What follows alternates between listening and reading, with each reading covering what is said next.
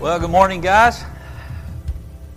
Hope you had a good week so far. We are going to be in our second part of spiritual gifts. So we're going to be on page 143, and hopefully the homework you had last time was edifying. If not, we're actually going to go over that section a little bit later. I pointed it out to you because usually there's a lot of questions about whether specific gifts are continuing even right now, or whether they actually ceased at the completion of the greatest New Testament gifts, which is the Scriptures, completion of the canon, and everything that we're talking about from spiritual gifts, as we pointed out in 1 Corinthians 12, is really not about you or me taking a spiritual gifts test. What do you like to do? What's your hobbies? What's your personality? It's all about the church. So Christ is building His church. You're part of that, and the Spirit of God has given you a specific supernatural ability to be able to pour into the church. So, like we normally do, we'll open to Psalm. What is today? 10. Psalm 10. We'll read that. We'll pray. Then we'll watch a little video. This one is really short. It's only about a minute and a half long. Steve Lawson, and it's from the Strange Fire Conference that MacArthur did several years ago. If you want a full-blown indoctrination on the issues and the evils of Pentecostalism and the Word of Faith movement and all of that, and really why it's an issue. It's not just about Benny Hinn getting another Learjet. It's about the sufficiency of Scripture. It's an attack on the gospel and an attack on the Bible. If you want to really immerse yourself in that, I would highly recommend you going out and Googling or whatever search engine you use, Strange Fire. All of those sermons are available out there. Conrad Mabwewe was part of that. Conrad is pastor in Zambia, where Vodi Bakum is, where the Killians are at. So we have two of our own family over there with Conrad. Conrad is just solid as a rock. They call him the African Spurgeon. He's in the middle of all kinds of craziness in Africa.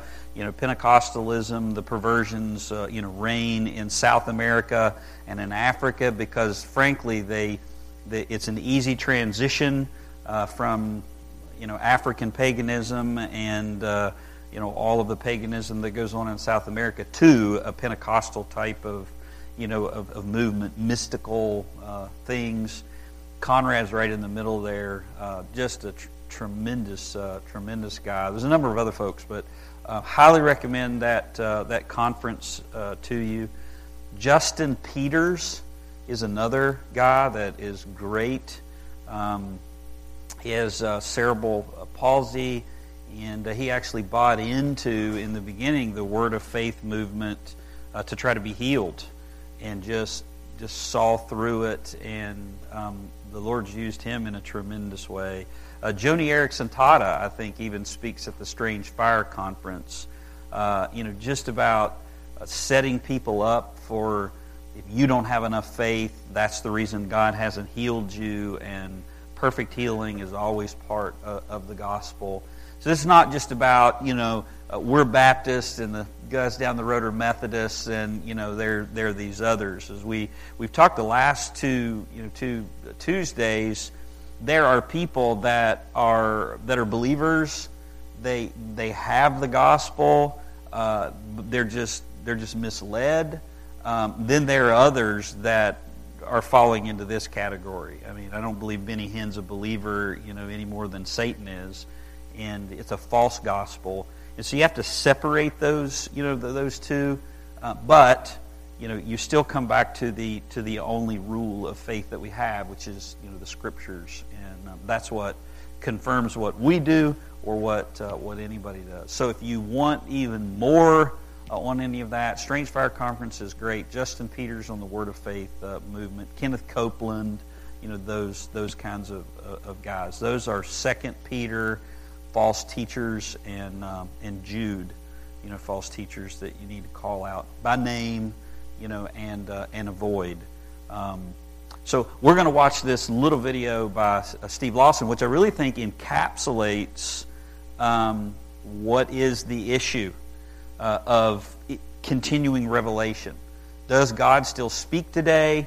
Whether that's in visions and dreams. Most of you all don't believe in visions and dreams, where you'll fall to the temptation of the still small voice or God giving you some type of directional prompting during the day, confusing your intuition or your conscience for the Holy Spirit, and then begin to build your entire Christian life on these internal promptings rather than the objective truth of Scripture, which requires you to know how to rightly divide it, to be able to put it into practice. So that's what Lawson's gonna really just give us a potent dose in about a minute and a half, and then we'll get into our lesson that's talking about the two types of gifts: speaking gifts, serving gifts, and then the two phases in which gifts were given for the New Testament church. We'll finish that up today,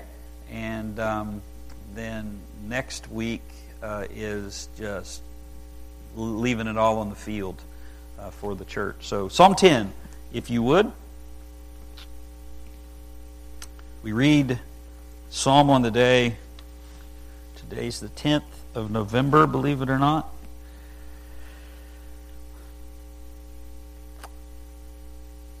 And we do not know who penned this psalm from a human standpoint. Notice there's no superscription there. There's no introduction.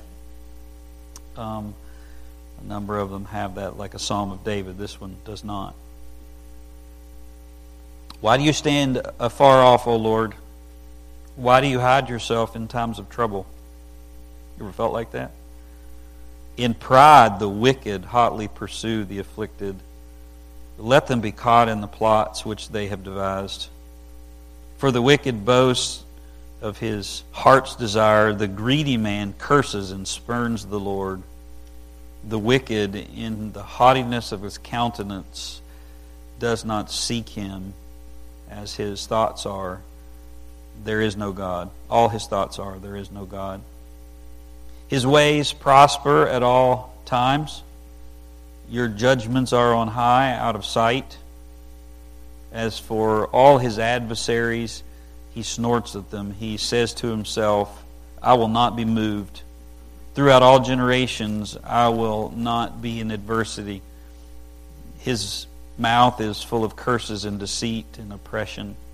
Under his tongue is mischief and wickedness. He sits in the lurking places of the villages. In the hiding places, he kills the innocent.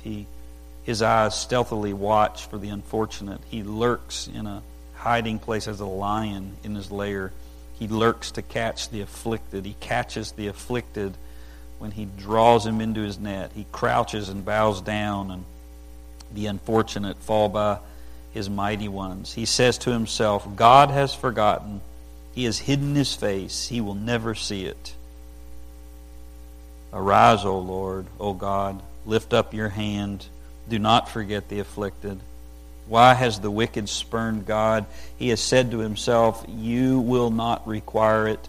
You have seen it, for you have beheld mischief and vexation to take it into your hand. The unfortunate commits himself to you. You have been the helper of the orphan. Break the arm of the wicked and the evildoer. Seek out his wickedness until you find none. The Lord is king forever and ever. Nations have perished from his land. O Lord, you have heard the desire of the humble.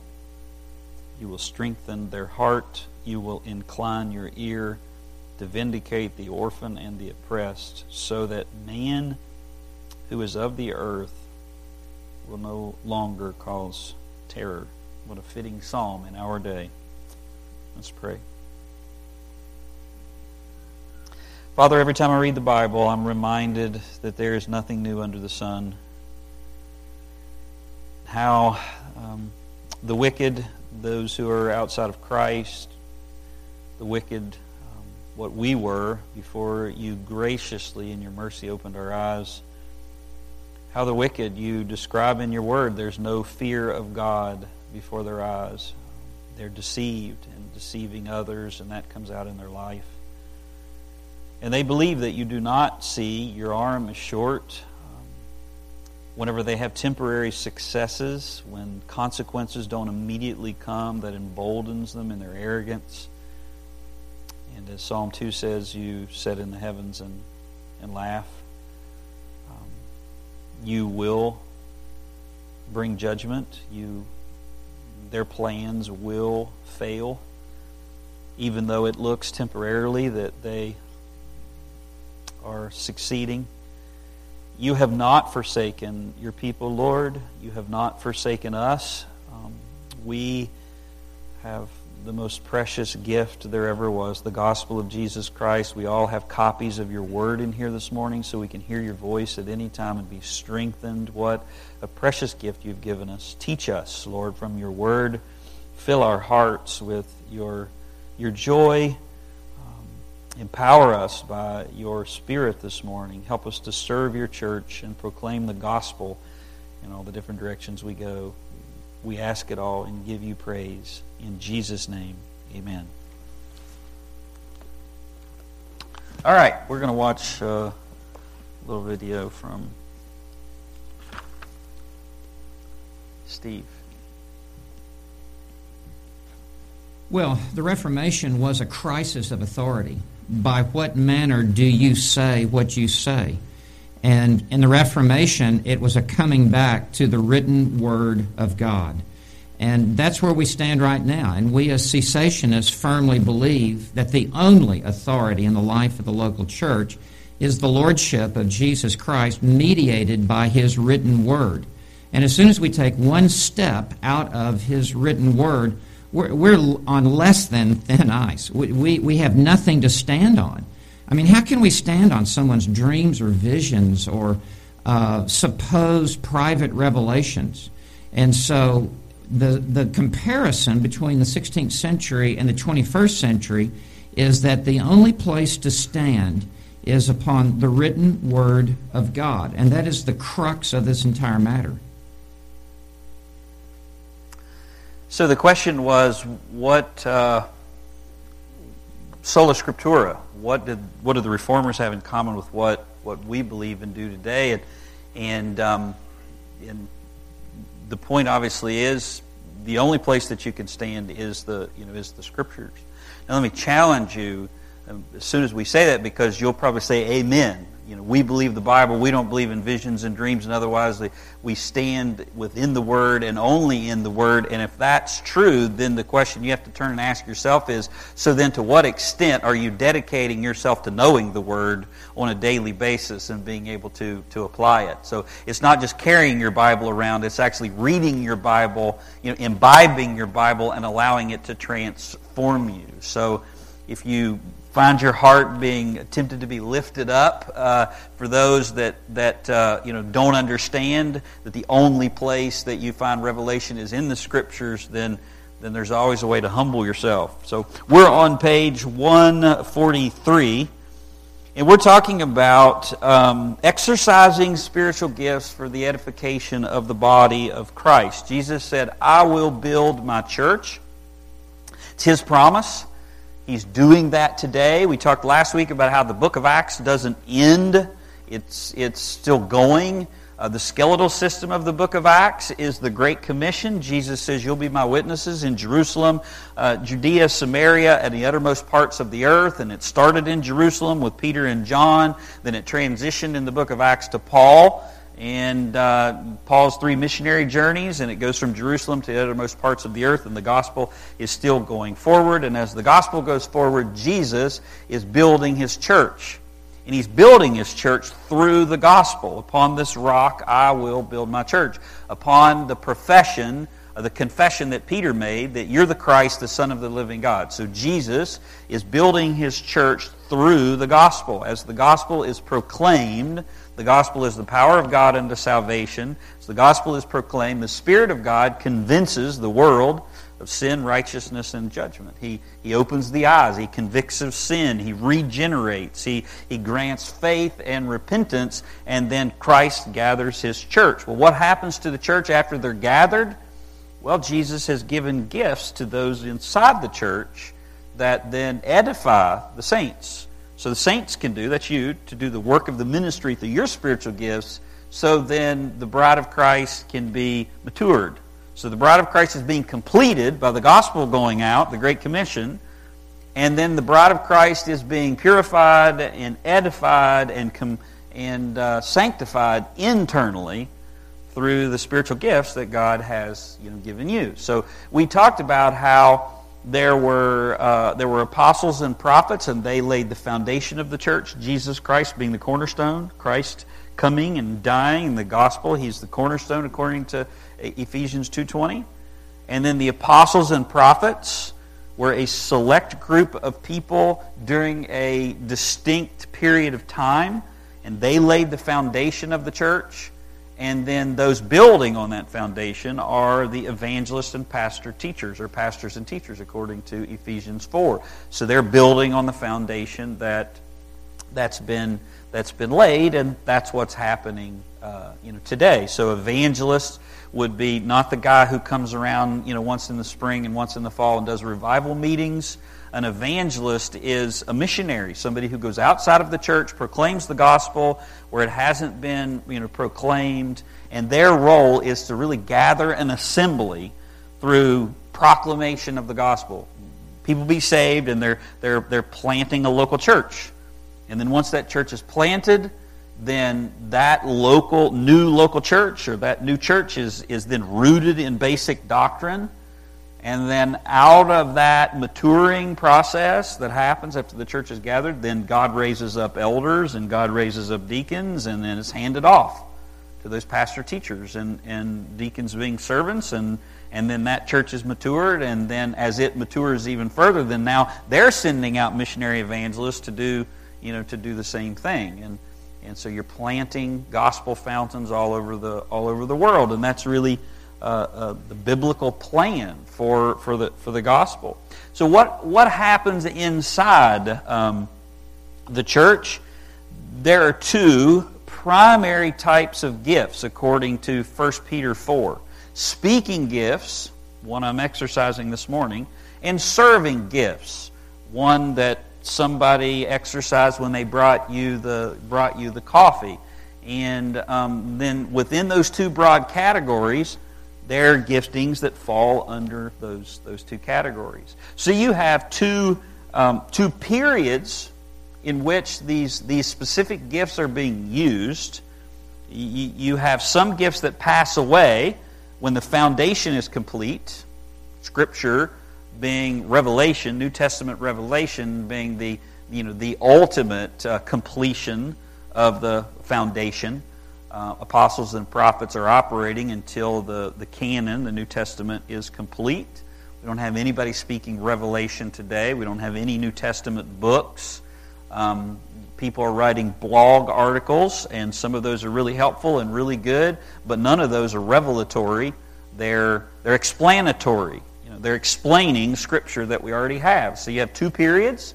You have the gifts that pass away, and in that period of gifts that pass away, you have apostolic gifts, prophetic gifts, sign gifts that confirmed this is what God's doing in laying the foundation. And then you have another period, which is the some that remain.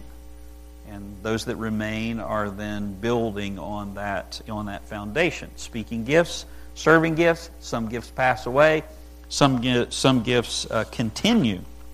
And so that's what we're looking at, a list of more specifically identified spiritual gifts. So what falls under the two categories of speaking gifts and serving gifts?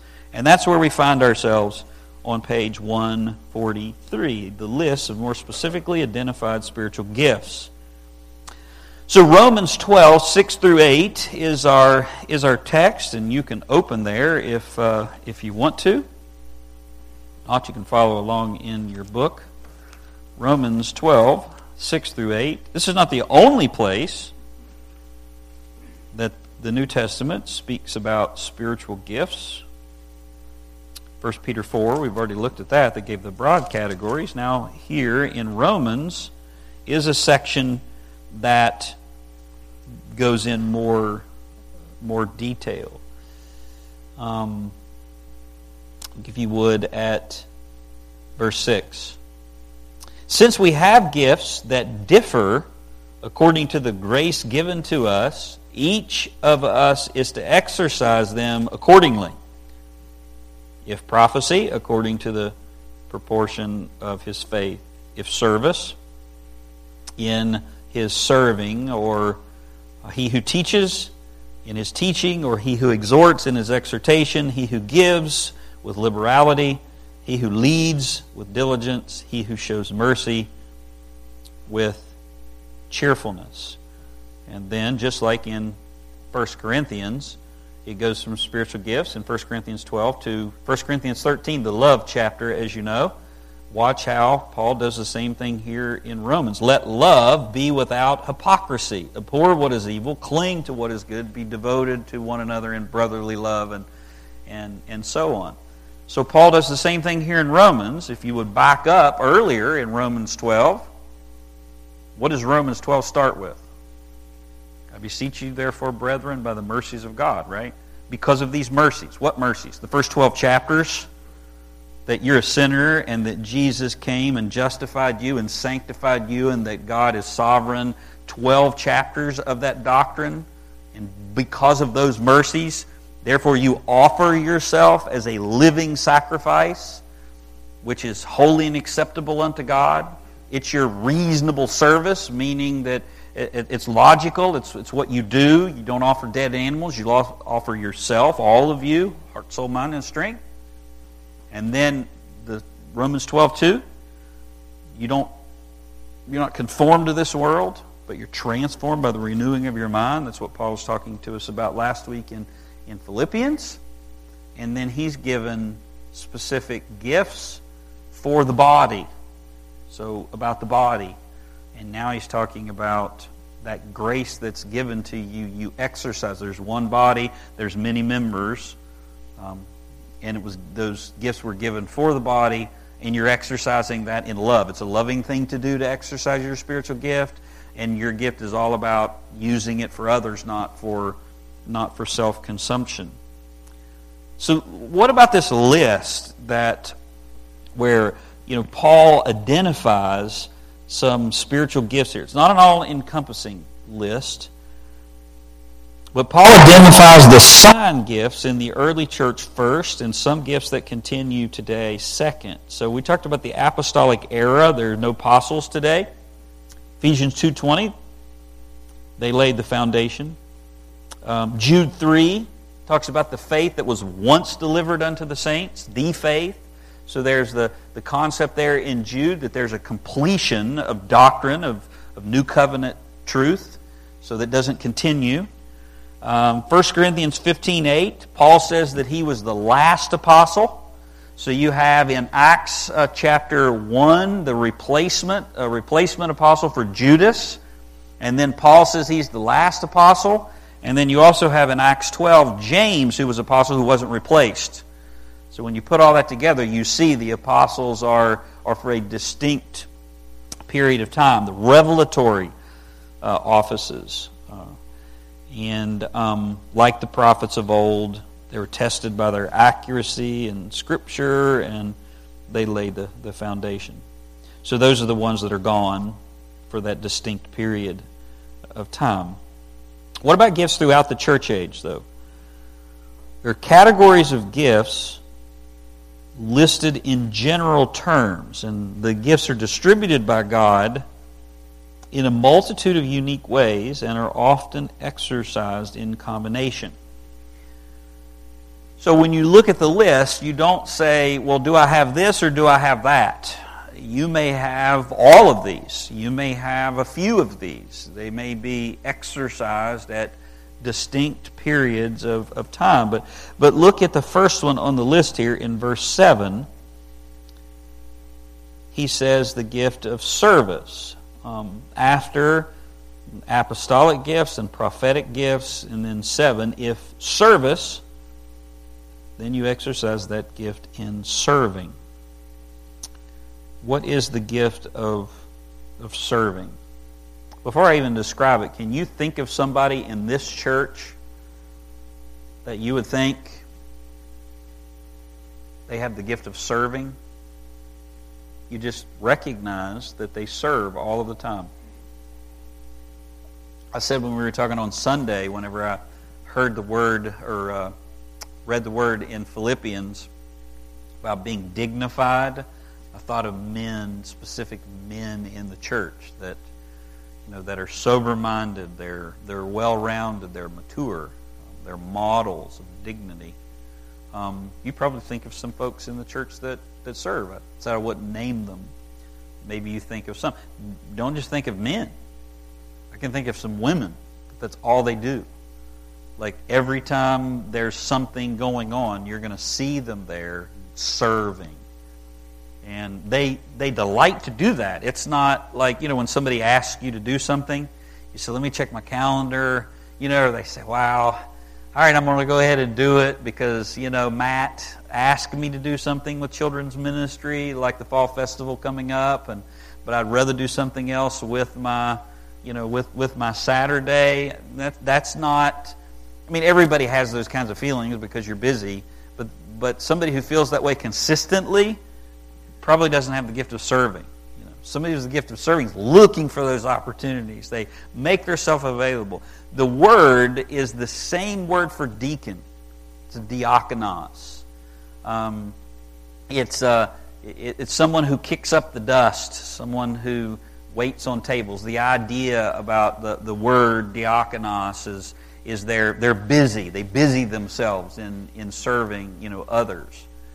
Now, the Bible uses the term that we get the word deacon in two ways. It uses it as an adjective and uses it as a noun in an office. So Jesus called himself a deacon, used that term. The apostles used the same term. Here's the term used as somebody who has the gift of serving. So what does it mean, to serve? Well, let me say this. Every Christian is required to serve. That's part of being a believer. You serve. You're a minister. You lay down your life for others. You give your life away. So everybody in here is called to serve with this capacity. Then there are some that serve so well, and their lives are lives of godly character that accompany that service. They do that so consistently, they're recognized by the congregation and set apart as model servants. So serve, everybody serve, but you want to see what it really looks like, follow these guys right here. These are the ones that serve the church in an excellent way. And they have these marks of faithfulness that are theirs. Then there's the gift of service. And someone who has the gift of service or serving here could fall into either of those categories. You don't have to be a deacon and have that gift, but more than likely, if you are a deacon, you're going to have this gift. If you're operating as a biblical deacon, it's similar to the gift of helps. And it has a very broad application. It simply means to lend a hand, to be busy about pouring out your life, for others. You don't have to go to seminary and know how to rightly divide the word in order to serve in that capacity. But it's a gift that's a supernatural ability. There's supernatural desires that go along with these gifts. I desire to do this. I get spiritual energy from doing this. And other people are supernaturally helped by the the serving and the gift of service. Corresponds with the gifts in 1 Peter 4:11, speaking gifts and serving gifts. So service. Look at the second one on the list there, teaching. There's the gift of teaching. Now 1 Timothy 3 gives the qualifications of an elder or an overseer, a pastor. The Testament uses all those same words. And in that list, there are character qualities. And again, I would say to you, the list of character qualities in 1 Timothy 3, every Christian should have. You should be striving to be a one-woman man.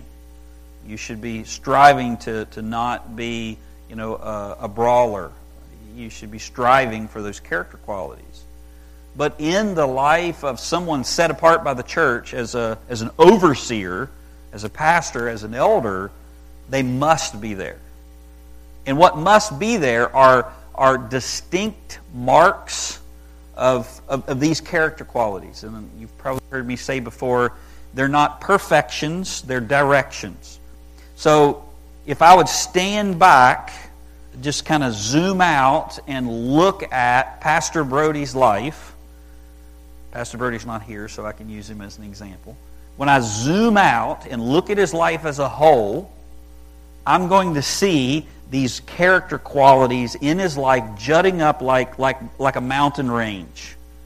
If I zoom in too close on Pastor Brian's life, you're going to find faults and flaws because these aren't perfections. But if you stand back and look at my life as a whole, you should see these character qualities in my life, and they're required to be observable for an elder. One in that list is the ability to teach. So elders must have an ability. So everyone should be striving for these character qualities. But one of the distinct requirements for somebody who is a pastor, teacher, is they have to have the ability to teach. And that obviously is accompanied with the Holy Spirit. It's not only the Holy Spirit, because 2 Timothy 2:15 says to study yourself, to show yourself approved as a workman. 1 Timothy 3 says if any man desires the office of a bishop, it's a good thing that he aspires for. So the desire inside to teach, and then the reaching forward, the developing of the ability to do it. So there's spiritual gifting that's there, implanted desires, spiritual ability to fulfill those desires, and then you put legs on that. Then you study, you labor, you learn Greek and Hebrew, you learn hermeneutics, you do those things, and then you begin to practice them. And so here's the gift of teaching. You don't have to be an elder, though, to have this gift. There are plenty of Sunday school teachers or other people in the church that have speaking gifts, and they're teaching in some way. So what is the gift of teaching? It's the word group that means to put it accurately into the mind with implications to convict your will. Accurately into the mind with implications to convict your will. Now what does that imply? It's accurate, so it's correct according to Scripture. It's placed into the mind. So you can have the accuracy of the Bible. The Bible is completely accurate, but it's got to get off this page into your head, right? So what lifts it off the page and puts it into your head? Well, there's a teacher that studies it, codifies it, clarifies it, interprets it, and then serves it up. MacArthur said that preachers are nothing more than waiters. We don't even cook the food. We're not the chef. That's God. We have the food right here. We just get it from the kitchen to the table and get it there hot. That's what he says. So don't lift yourself up if you are a pastor. All you're doing is taking God's food and you're delivering it to the table. But somebody has to deliver it, right? So there's a clarity that's there. And it's placed in the mind. Accurately, And then what would happen if you go into, I've never been into a Michelin restaurant, or I don't even understand all the stars. I just know that's a really fancy restaurant. So, hey, 5-star restaurant. And you have a chef there that everybody wants to come and eat from. And you're the waiter, and he prepares the plate. And between the kitchen and the table, you decide to take it over here and put some extra spices on it yourself because you think that it can be improved. And it's served. What do you think the chef's going to do? Well, you probably won't be working as a waiter very long. That's what some preachers try to do when they want to add their flair, their personality, their whatever. Don't be innovative as a teacher. Tell people what's existing, what's old. The best teachers are the ones that fade to the back. As Spurgeon said, "Hide behind the cross." There was someone who, the two great preachers, Spurgeon being one of them, or another man in London, and someone was asking a newspaper writer to compare listening to Spurgeon and another man who was supposed to be a great orator of the day. He went to listen to the great orator, who was another pastor, and he said, "I walked away thinking, what a great speaker. And I went to listen to Spurgeon, and I walked away and said, what a great Savior." That's what you want. So a teacher makes it plain, makes it clear. The ability to interpret, clarify, systematize, explain God's truth clearly. So it's accurately, and then it's lifted off the page, it's interpreted, and it's placed in the mind, and then it's with implications that will convict your will. So it's not just a data dump. You've heard that overused mischaracterization of expository preaching. Well, it's just a data dump. You're just reading a commentary to me. Well, if that's what's happening, that's not true exposition. Because exposition explains what Scripture says and then lays the implications out before you. So what? What are you going to do with that? It's a call to understand and obey. So there's the gift of teaching. It's implications that convicts your will, that grabs you by the throat and tugs on the collar of your conscience and says, you must hear, you must obey, you must see. This is God speaking. It's a teacher. Look at the third one there. Exhortation. The spiritual gift of exhortation. If serving, in service. He who teaches in his teaching. And in verse 8, or he who exhorts in his exhortation. This is an enablement by the Holy Spirit to exhort the will in such a way that people are moved by the truth. I think that there's probably a lot of preachers, my pastor probably, there's probably a lot of preachers that are in the independent Baptist movement that probably have this gift. Unfortunately, some of them lack the gift of teaching. So they don't ever explain the Bible. They just exhort you to do stuff. And they're very, very capable of doing that. I'm going to tell you, when I listen to my pastor preach, I mean, he could pluck your heartstrings like nobody else. And it wasn't fake. He was the real deal. I mean, he genuinely wanted you to follow Christ. And you've probably sat under people that just have the ability to just reach into your conscience and lay hold of it and tug it. It's an exhorter. The ability to call others to obey and follow God's truth. Whether that is corrective or whether that is positive in encouragement. You ever met somebody that can just encourage you or you're down? That's an exhorter. Exhort you to get up. It's okay. You know, there's hope in Christ. And when you're done talking to them, you're thinking, yeah, there is. I can do this.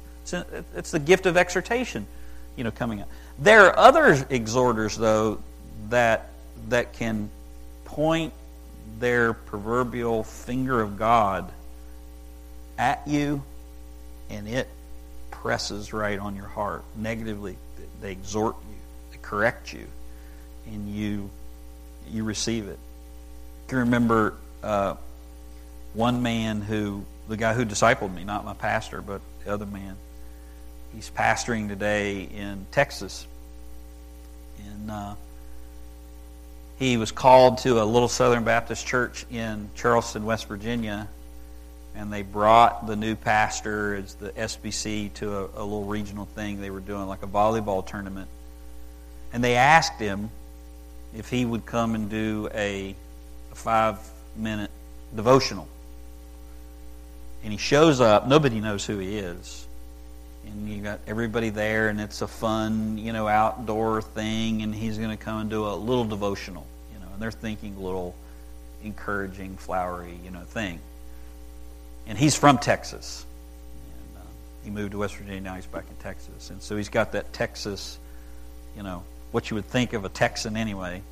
And he comes in, and he stands in the middle of the sand there, and everybody's listening, and they're thinking they're going to get a little devotional.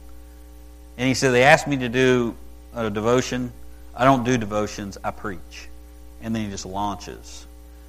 And 10 minutes later, there are about 6 or 7 people, that are there in tears, coming to Christ. I mean, it was one of those moments. And the folks seemed to be converted as far as we know. I mean, they continued in the church. He's a guy that is like E.F. Hutton spiritually. Whenever he spoke, you just want to listen to what he said. He just had that type of clarity. If you've ever heard the story of John Calvin, the reluctant reformer, I know everybody when they think of Calvin, they think of the system of theology, but Calvin was a tremendous expositor and a pastor. And Calvin didn't want to enter the Reformation. And he, on a fateful night, he couldn't go a certain way to get into France, and he had to go through Geneva. So he overnights in Geneva, and he meets a man there named William Farel. Pretty good name as far as I'm concerned. And William Farel is an exhorter, and he knows that he doesn't have the theological horsepower to carry the Reformation along.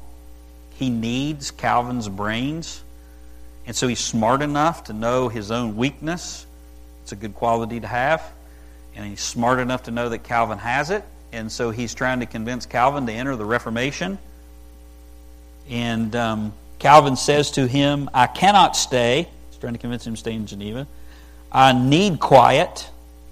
I must study undisturbed. That was Calvin's response to Farel's appeal.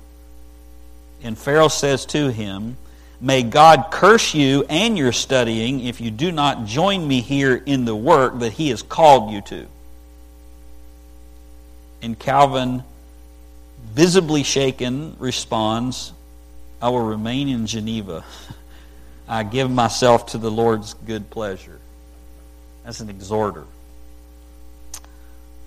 Moved by the truth. It's an enablement of the Holy Spirit to exhort the will in such a way that people are moved by the truth. And you need teachers, and you need somebody who will encourage you and somebody who will correct you. Look at the third one, or not the third one, the fourth one.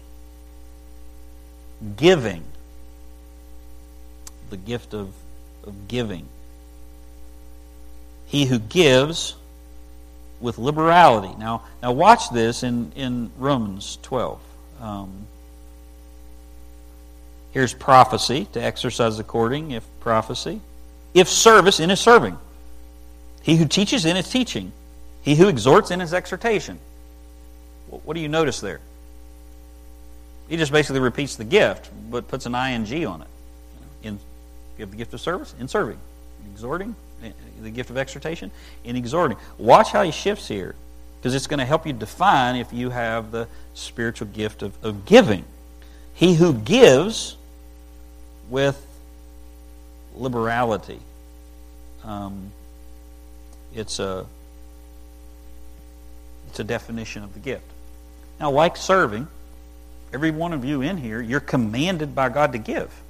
This is not just money. Money is obviously part of it, but you're commanded as a believer to give. You're commanded to give where you're fed. So to the extent, I mean, the way the gospel goes forward and ministry happens in the church and out of the church is you give where you're fed, and you do that here. It's not time to get into, is there a New Testament tithe or not. But everybody in here is commanded to give. Everybody gets that. Give of your time and your talent and your resources, and however that's been summarized. But if you have the spiritual gift of giving, you give with liberality. And what does that mean? Well, look at what it says here. The giver blesses and loves the church through the sacrificial nature of their giving. It's the idea of liberality.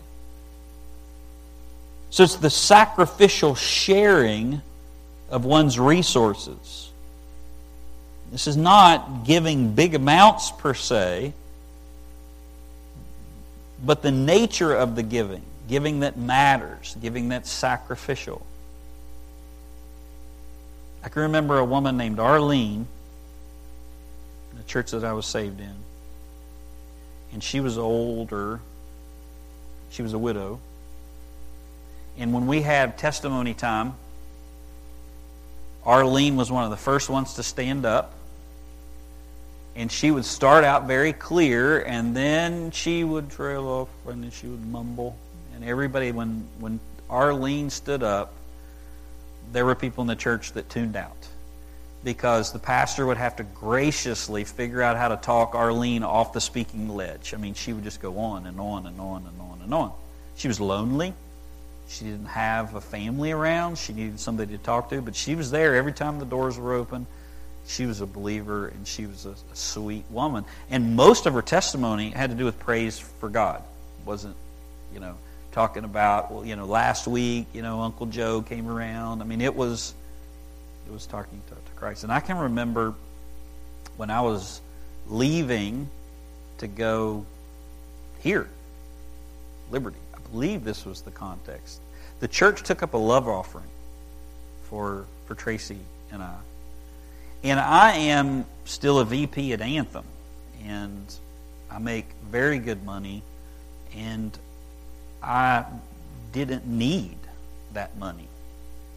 And one of the things that the Lord had to do in my heart was humble me through gifts, because I'm self-made and self-sufficient, and this is my attitude, and I don't need anything from anybody. And so the Lord had to break me from that. And He used Arlene in one way. And at the very end of the service, she comes up and gives me a $20 bill. Now, this is a woman that we had to send deacons in to make sure that she turned her heat on in the winter, because she was that frugal. She didn't want to turn the heat on. So, she barely has enough money. It's only Social Security. And my first response was, Arlene, I cannot take your money. You need that more than I do.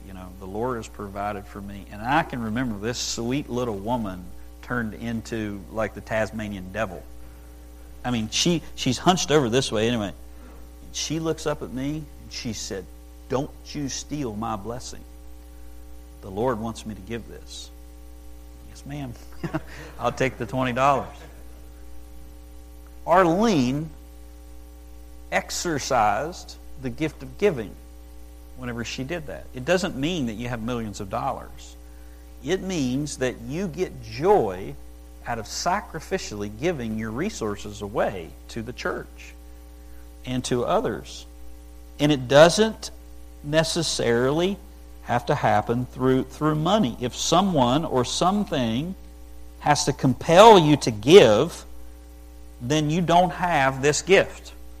If the only reason that you'll give is because you get really passionate about this cause, and that's why I give, you don't have the gift of giving.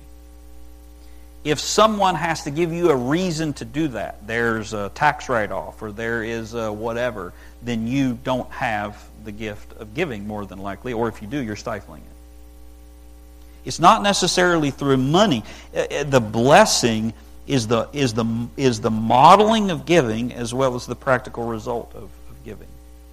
You like to motivate people to give themselves away in service and in resources to to the church. It's something that brings you great joy. Everyone should be giving. And everyone should be giving liberally and sacrificially. You're to be a cheerful giver as a believer. Some people model that for us, and they motivate us to do that, like Arlene. Well, look at the fifth one there. Leadership. Talking about gifts that remain. These gifts are operating today.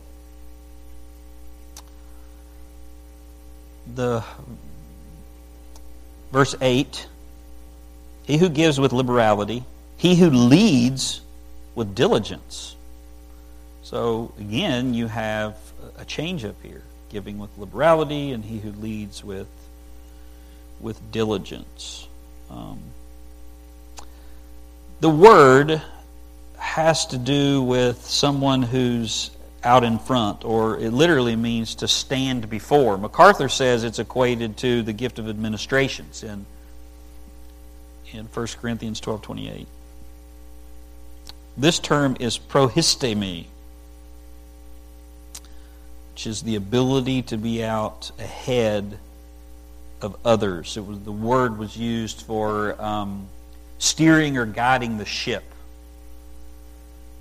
And to stand before. Its natural leadership qualities are different from this.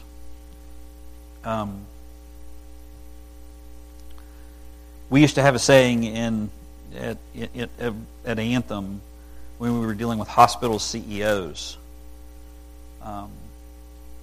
It's typically the hubris that landed them in that position is the very thing that brings them down.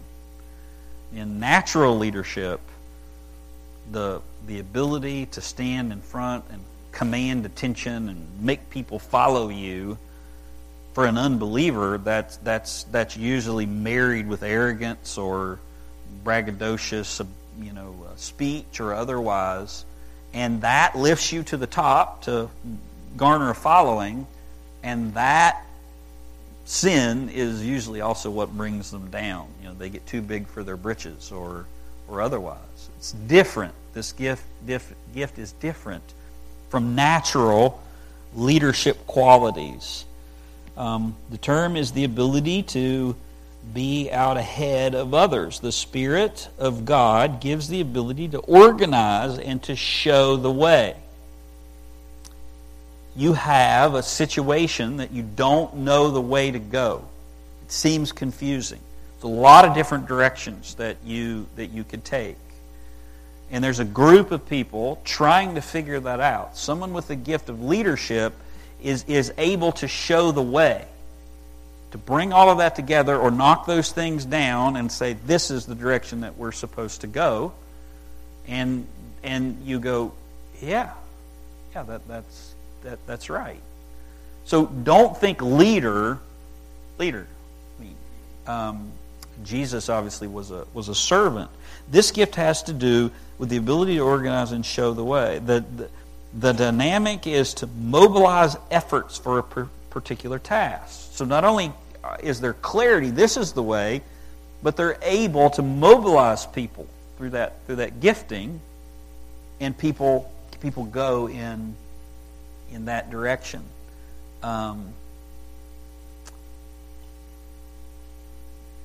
Thinking of Glenn Matthews when we were in Israel one time.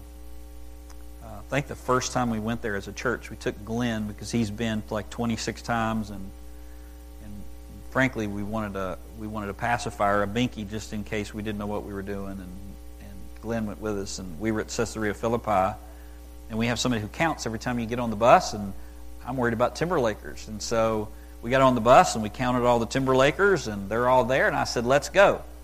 And Boaz pulls the bus away, and then he says, stop. And we look, and here's Glenn, running through the parking lot. We left our leader, behind, and he gets on the bus, and he says something to the effect of,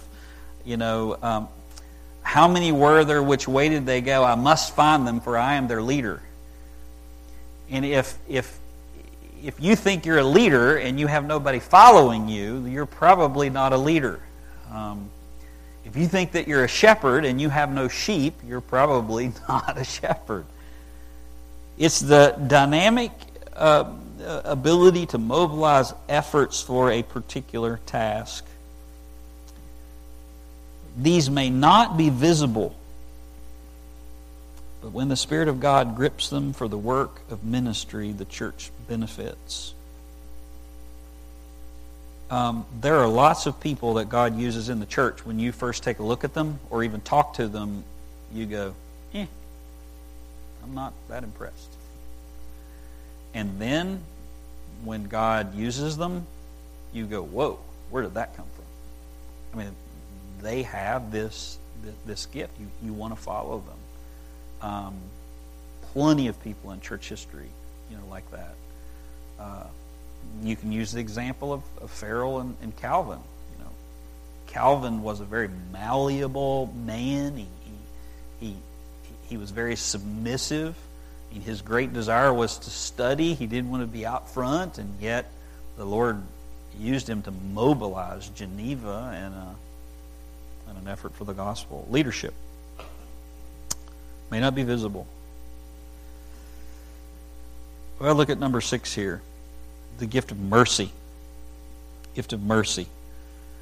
The gift that all husbands probably wish their wives possessed.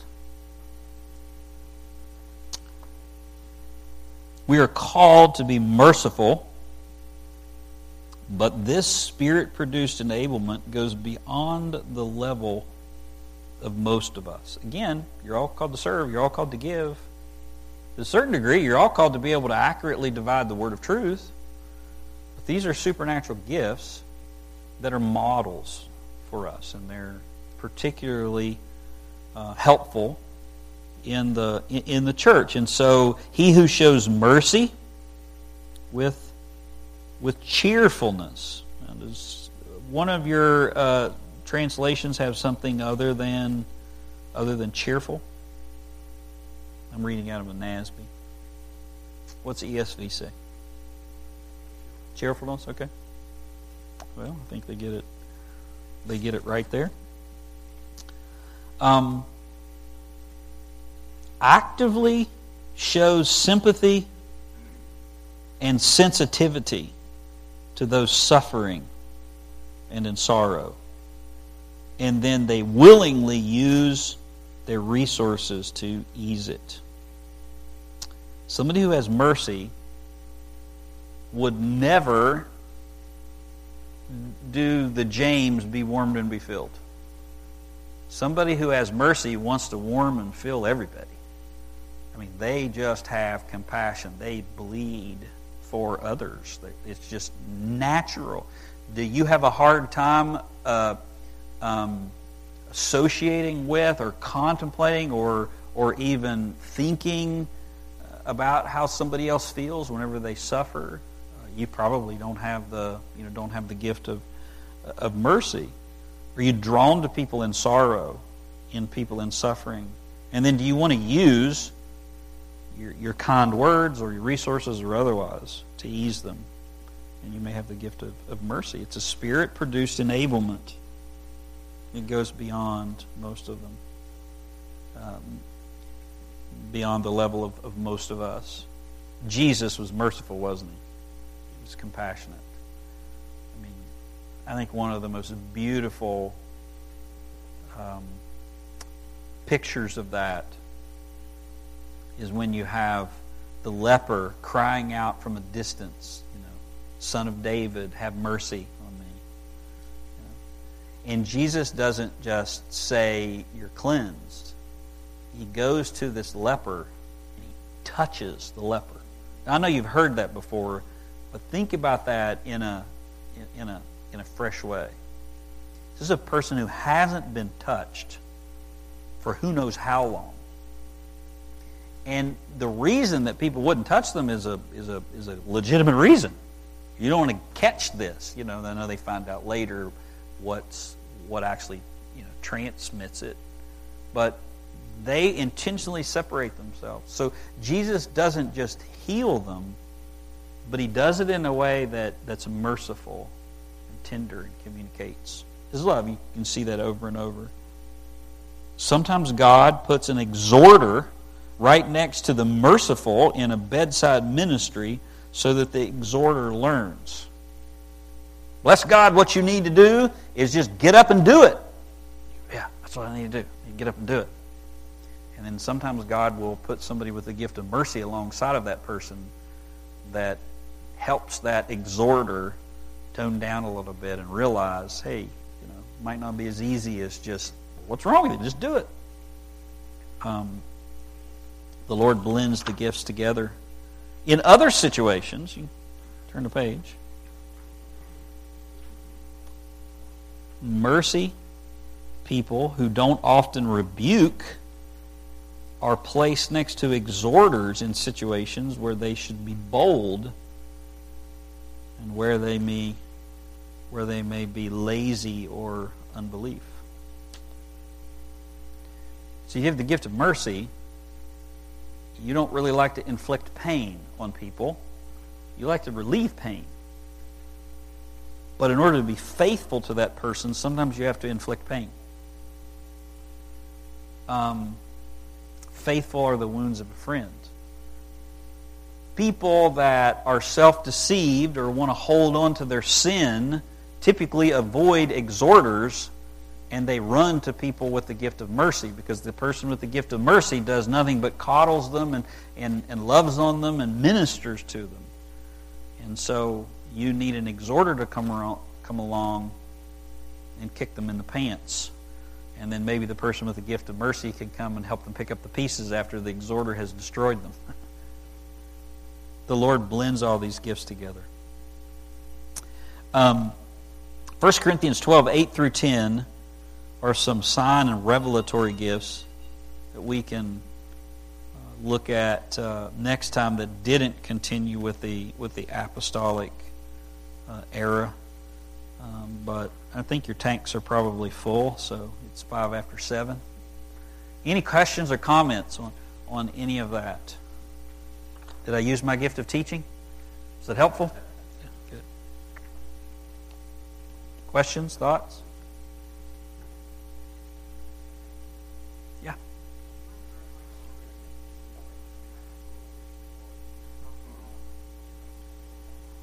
Yeah, sure. A natural leadership quality, the point there is when you think leader, you probably have an image that comes into your mind of somebody that's standing out front, that's bold, that commands attention, and you want to follow, that person. You want to follow them because they're, and I don't mean this don't take this too far, but your natural inclination is to do what Israel did with Saul. I'm not saying that everybody who's a natural leader is like Saul, bankrupt. But your inclination is, oh wow, I want to follow that person because they look this way, they command attention, they do whatever. The gift of a leader may not be a bold or stand up kind of person. They just rise in a situation to make things clear, and they're able to show you this is the way, and then they mobilize people to go in that direction. It's not like the Pied Piper where everybody's following them. They just have the ability to make a situation clear that's not clear, and then exhort people to go in that direction. And they're the first one that steps out in that direction. They're the one that speaks about that, and it just kind of resonates and echoes with everybody else, and they're able to do that in a consistent way. I think of times in a plurality of elders or in our deacons meetings or leaders leadership meetings here, and all of those different gifts are functioning, and it's not always clear. How do you apply these principles? Which way do you go? And somebody with the gift of leadership in there, it will say, well, I think this. And you just go, oh yeah, that's it. And so they're kind of out front. So that's what I'm saying. Don't confuse this as, put aside what you think about his style. But Donald Trump is a leader. Like, people want to follow him. He's just able to shove aside all of the other stuff. He's got other issues with those leadership qualities. But I'm not talking, about that. I'm talking about, the spiritual gifting. Does that help? Yeah. Yeah. I think with leadership and the difference between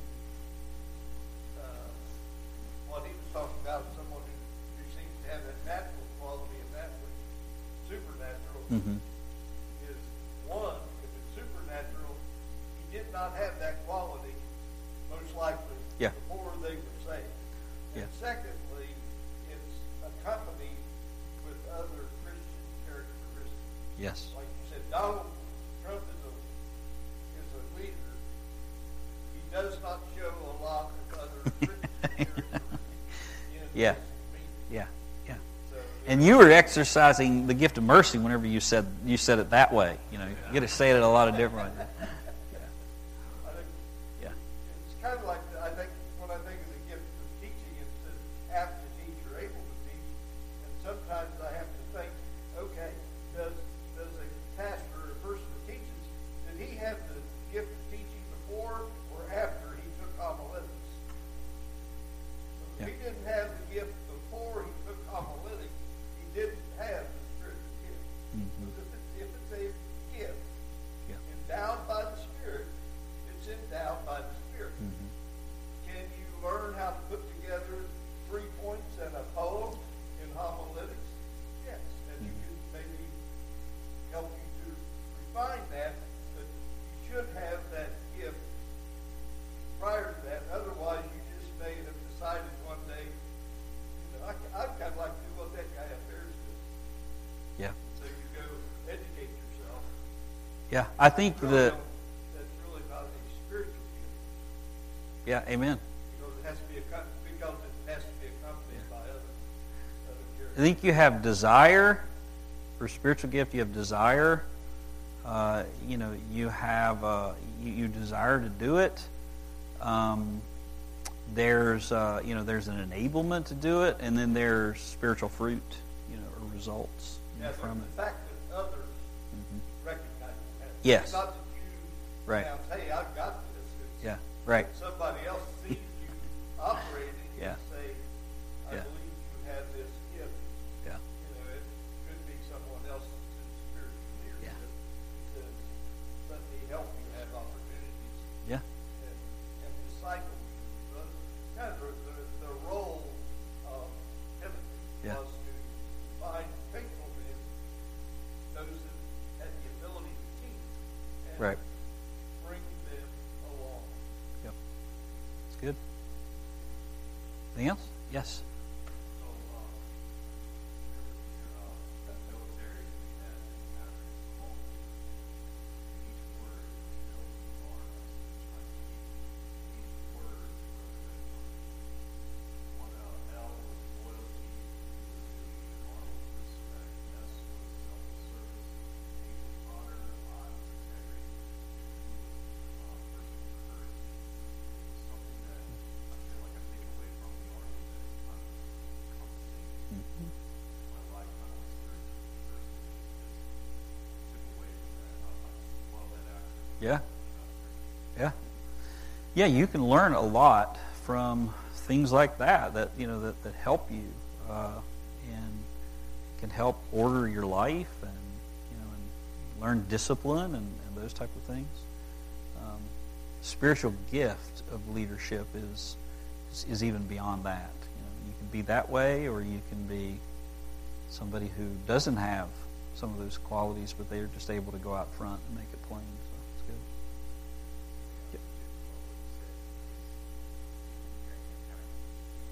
good. Mm-hmm.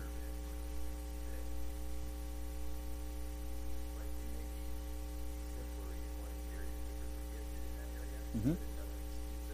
Yeah.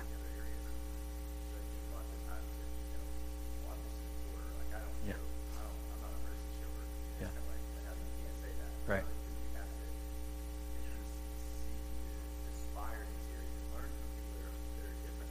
Yeah.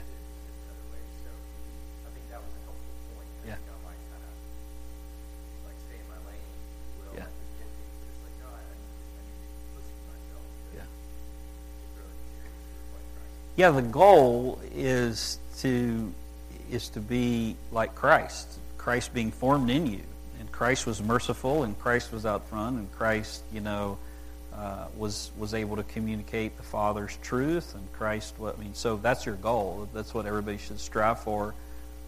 The Spirit sovereignly grants you supernatural ability for the church, and as Clay's saying, that doesn't excuse you from doing all of the other commands of Scripture to be those. Be merciful, to be compassionate, to do whatever. And you surely don't want to use that as an excuse for sin. I can remember one brother in particular who's not here and hasn't been here for a while. He had bought into, I think it was Bill Gothard's system of giftings, and he would say, "Well, I'm a prophet. Just tell it like it is." And I was like, "No, you're just a rude jerk. That's what you are. You're not. Don't blame the Holy Spirit for being a jerk.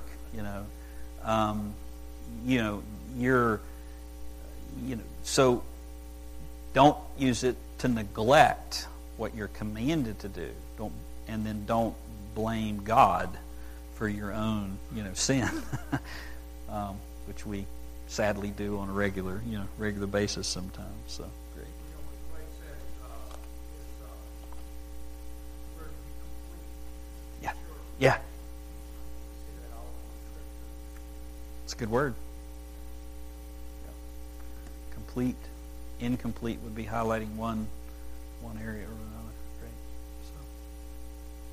So, Father, thank you for these men, for their attention. Thank you for your truth and how clear. I pray that you'd bless them as they go out from amongst this little gathering of our church, and you'd use them, you'd protect them, guard their hearts, help them to think biblically, think well, just to think rightly, think on these things, guard them from the evil one, use them, because there's a world out there of people that don't know Jesus, and you want to save some of them. So I ask it all and your blessing on them in Jesus' name. Amen.